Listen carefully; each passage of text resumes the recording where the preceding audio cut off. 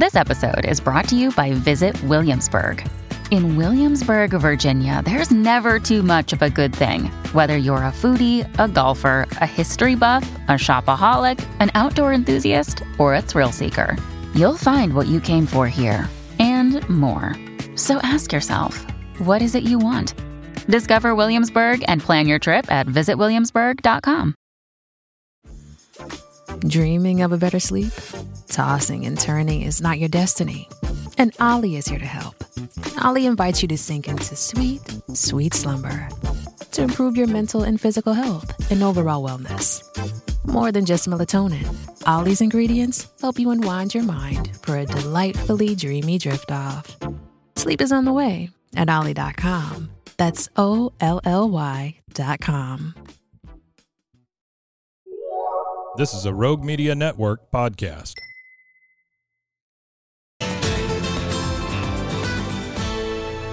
KWTX at 4 starts now. Happy Friday to you. I'm Lauren Westbrook alongside meteorologist Jillian Johnson. We made it, Jillian. Woohoo! Yes. We survived. We sure did. We're back in this heat. Yep. But you know, things could be worse. We're really thinking about everyone in Hawaii, and that is where we're starting off our daily 4 with those rescue and recovery efforts. They continue on the Hawaiian island of Maui, but relief for the survivors seems to be coming from many different directions, even other countries. Today, while visiting President Biden in Camp David, Japan's prime minister announced a pledge of $2 million in aid for Maui wildfire victims. So phenomenal coming from Japan, also supporting Maui, the makers of Beanie Babies. Yeah, look at this one. They're releasing a new limited edition bear. It's named Aloha, and it's gold with a rainbow ribbon. The words Maui Strong on its chest. Time Warner says all profits from its sale will go to the American Red Cross. Beanie Babies come with birthdays and poems. I don't know if you remember reading some of those growing up, but Aloha's birthday is August 8th, the day the wildfires took off in Maui. Wow, I just actually got the goosebumps. I did too. And the poem says, helping each other all day long, we forever will stay Maui strong. Oh, so, wow. Yeah. That's actually really powerful stuff because, you know, some companies will be like, oh, a little proceeds or portion of this will go to that cause. And to know that every single cent is going to help people is amazing. It's really amazing to hear. Tapping into people's nostalgia, so hopefully that'll take off and get a lot of help for the folks in Maui. We have a lot of local people doing things too. You know, many of you, if you're watching the news, want to do something and you just feel helpless. Southern Roots decided to do something. The brewing company in Waco, in light of the recent tragedy in Maui, they're teaming up with Waikiki Brewing that's lost its location in Lahaina, and they're doing this to help raise donations for those impacted by the fires. Starting today until Sunday, a portion of all sales at Southern Roots Brewing will be donated to those in need. We've talked a little bit about other restaurant chains doing something since this happened. L&L, yeah. So there are plenty of ways that you can help just a little bit. As we head into the weekend and we're thinking about the families in Hawaii. Yeah, and you know, I think a lot of times we'll see all of this horrible video and you're just sitting at home feeling truly helpless. And so it's awesome that knowing here locally there's some people that want to help out, and if you can do that, go ahead and do that. Definitely. Now on to number 2 in our Daily 4. Okay, well, time is running out for eligible Facebook users to file a claim in a data privacy settlement case. Facebook's parent company, Meta, agreed to pay $725 million in December to settle a host of privacy-related class action lawsuits. The suits alleged third parties had access to private users' information. Eligible users have until August 25th to file a claim, so 1 week from today. You can scan the QR code on your screen right now to go to that claims page. Now, in order to be eligible, you must have had a Facebook account at any point between May 24, 2007 and December 22nd there of last year.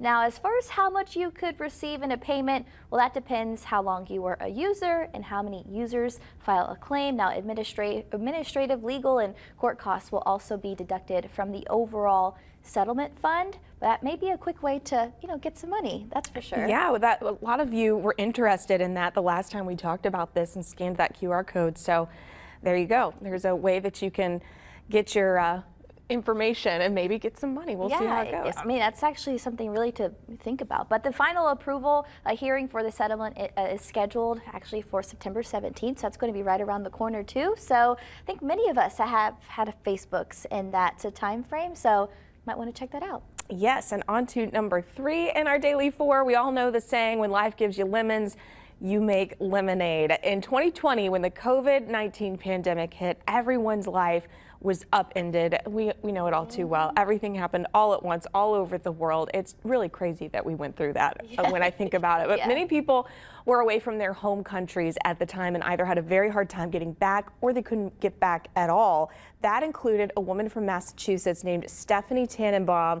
She was stranded in Costa Rica, but what appeared to be an ill-timed vacation turned into a whole new life, one that she embraced with open arms. She got stuck in the coastal town of Nazara during the pandemic, but ended up feeling so at home, she decided to stay permanently. I guess there are worse places you could get stuck. During the pandemic, she opened up a sustainable boutique luxury hotel. 4 years later, Tannenbaum says Hotel Sendero aims to give guests, quote, a sense of belonging, like she felt when she first arrived there. How cool is that? And looking at those pictures, that place is nice. It really is like a true getaway, and you make a home away from home. That makes me want to go. I know, right? Get some next sun. vacation. Yes. But that's really cool. It really is making the best out of a worst case scenario situation. And now she has a new home, a new life. And many of us just were stuck in our lives, you know, here at home. So yes, she really doing a lot of Zooms. Yeah, exactly. Just turned it all around for herself. That's pretty cool. Big congratulations to her. And on to Daily 4, number 4.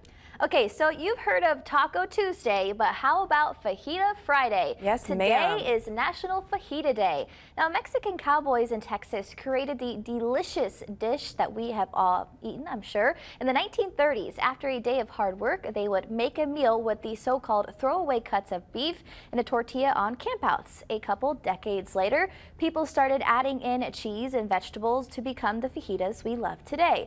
Of course, the best way to celebrate is obviously to eat some fajitas. The holiday was created by On the Border Mexican Grill and Cantina in 2016. Several national Mexican restaurant chains are offering special deals. I saw that Moe's Southwestern Grill has one. Obviously, On the Border, I think it's like $5 off their fajitas. Ooh, but I mean, that's cool for it to land on a Friday. Yes, and I'm actually surprised it took us to 2016 to declare this a national day. I know. I thought the same thing when I was reading that earlier. I'm like, 2000, that wasn't that long ago. No. And then you think about how like every day there's a national day for something. So it's interesting to see which happened where, but I'm all for fajitas. How do you do your fajitas? Oh, I actually just keep it simple, like rice, meat, cheese, tortilla. Yeah. Well, I know it's not technically a real fajita with like a soft tortilla shell, but I love a crunchy shell. Oh, yeah. So it's like a taco. But I mean, you know, I'll eat it still. No discrimination. When it comes to Mexican food, it's all delicious. What about you? Yeah, chicken. I love all the things. I'm mainly a fajita chicken person. So but we could split. Yeah, we could split one. We could get the half and half. Well, coming up, some video games. Sneak in a little education along with the fun. Hardwired's Andrew Hamilton explains after the break. Stay tuned.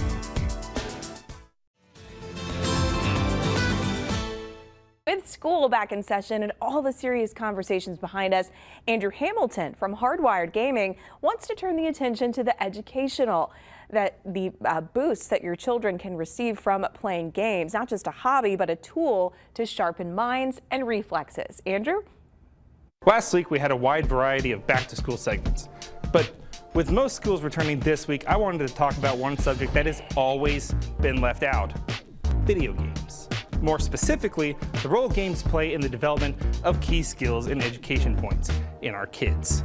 Wait a second, Mr. Hardwired? Don't video games melt your brain and kill your brain cells? First off, Mr. Hardwired is my father. Please, call me Dr. Hardwired. Secondly, that couldn't be further from the truth. Video games have been shown to actually increase many core skills in developing kids, including, but not limited to, literacy, problem solving, spatial awareness, hand-eye coordination, and even complex information analysis. No, not every video game is a fantastic learning tool, but I've gathered a few here that I think are worth highlighting, and that's what we're going to do today.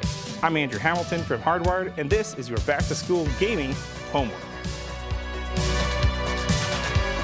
If you have a kid of pretty much any age, you've probably heard of Minecraft. The boxy survival building game lets players carve out an existence on a world all their own. But don't let its basic shapes and cartoony appearance fool you, because not only does this game hone skills in creative thinking, problem solving, and resource management, but it also teaches the backbone of coding. Many schools that offer game development extracurricular classes use Minecraft to let students learn basic coding, and the things that they can create would blow your mind. For instance, a fully functioning cell phone, iconic landmarks, and even full Rube Goldberg machines. It's insane. So this is one that offers a lot of passive skill development and is worth letting the kids sit down for a couple of hours to play. The Portal series is actually the first game that I thought of when I was trying to make this list. It's the OG first-person puzzle-solving game, and its sci-fi physics-based gameplay made it a no-brainer. The duology sees protagonist Chell taking on chamber after chamber of tests using her portal gun. Fire once to make a portal in one spot, and a second time to bridge the gap with another portal. Being a first-person shooter-style game, naturally this one does improve your hand-eye coordination, but its puzzling physics-based test chambers make it an excellent tool for teaching kids things like inertia, momentum, acceleration, and gravity. Plus, the game's antagonist, GLaDOS, makes an excellent sarcasm coach.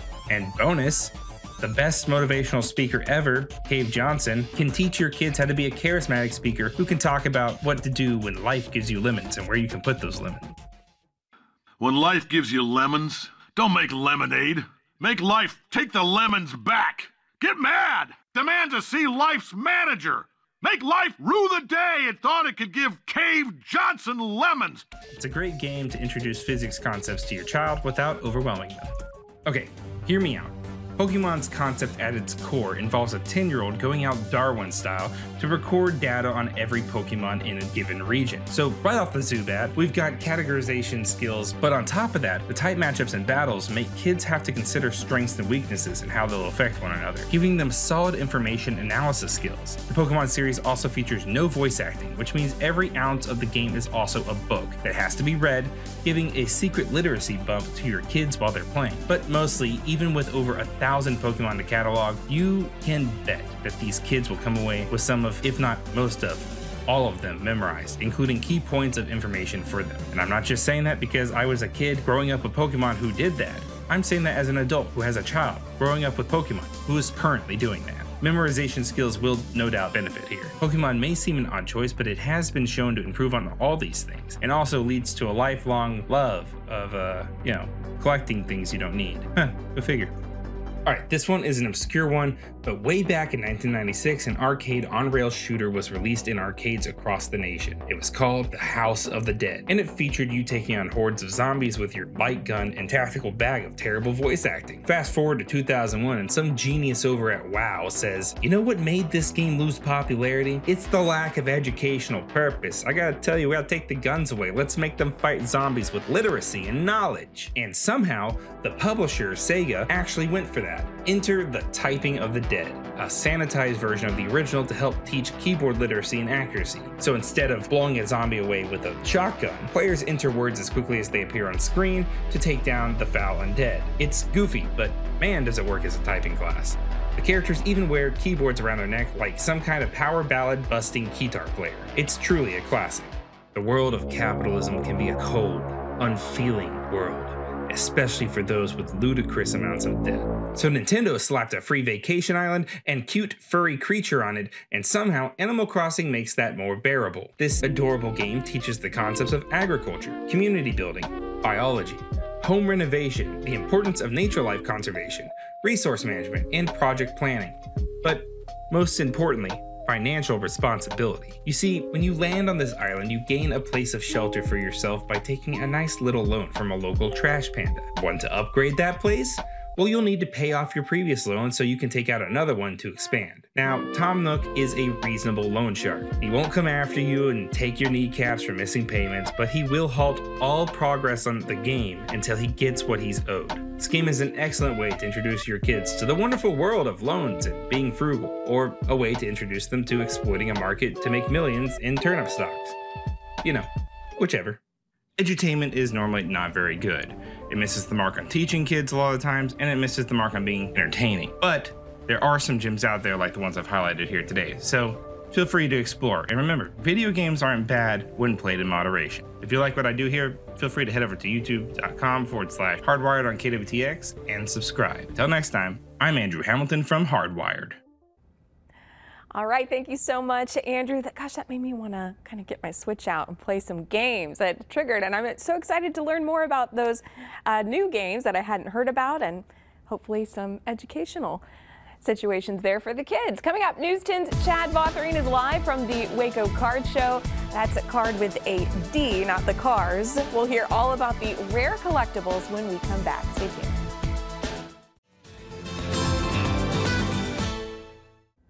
The world of sports memorabilia and card collecting is taking off, and it has been over the last several years. Today, the phenomenon is touching down in Waco, the first ever Waco Card Show. It's happening this weekend, and our News 10's Chad Vautherine is live at the Waco Convention Center. Chad, you just got to go to the Dallas-Fort Worth area to cover one of these, and now we have one in our backyard.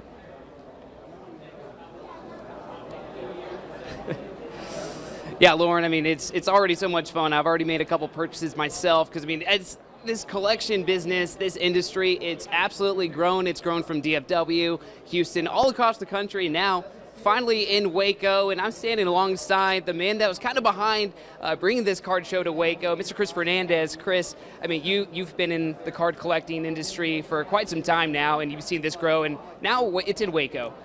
How ideal of a place is this? I mean, we were kind of talking earlier, you were saying this is the best place probably in Texas for this show to be at. It's a dream come true. Like I said before, it's the trifecta of the collector community within Texas, and I think it's a long time waited. We're happy to have this here in Waco. It's going to be a booming hobby, just expanding outside of Waco and outside of the United States. Yeah, Chris, I mean, there's all sorts of different people. There's kids here. There's people who've been collecting for years. I mean, it's kind of, would you say this is probably for anybody who just loves sports or maybe even doesn't love sports? They just kind of want to get into this hobby. Yeah, I mean, I think the hobby is really for anyone. My biggest piece of advice is come down and just check it out. Just walk around, walk the vendors, see what's there. There's even vintage toys. If you don't like cards, but you like other sorts of toys or relics, we have it here. So please come down, take a look. I guarantee you will spark something in the hobby for you. Absolutely, and you know, Chris, I mean, there's people all across Texas, some other people from different places. There's also, we have some local people. We got Banksons, they're from right here in Waco. So I mean, they're doing a lot of business, great stuff here, and I mean, it's attracting so many people. But it's also attracting some Baylor kids even. And I think we were talking a little bit. There's even kind of a special deal. If just kind of tell us about the Baylor deal, maybe a discount that they get.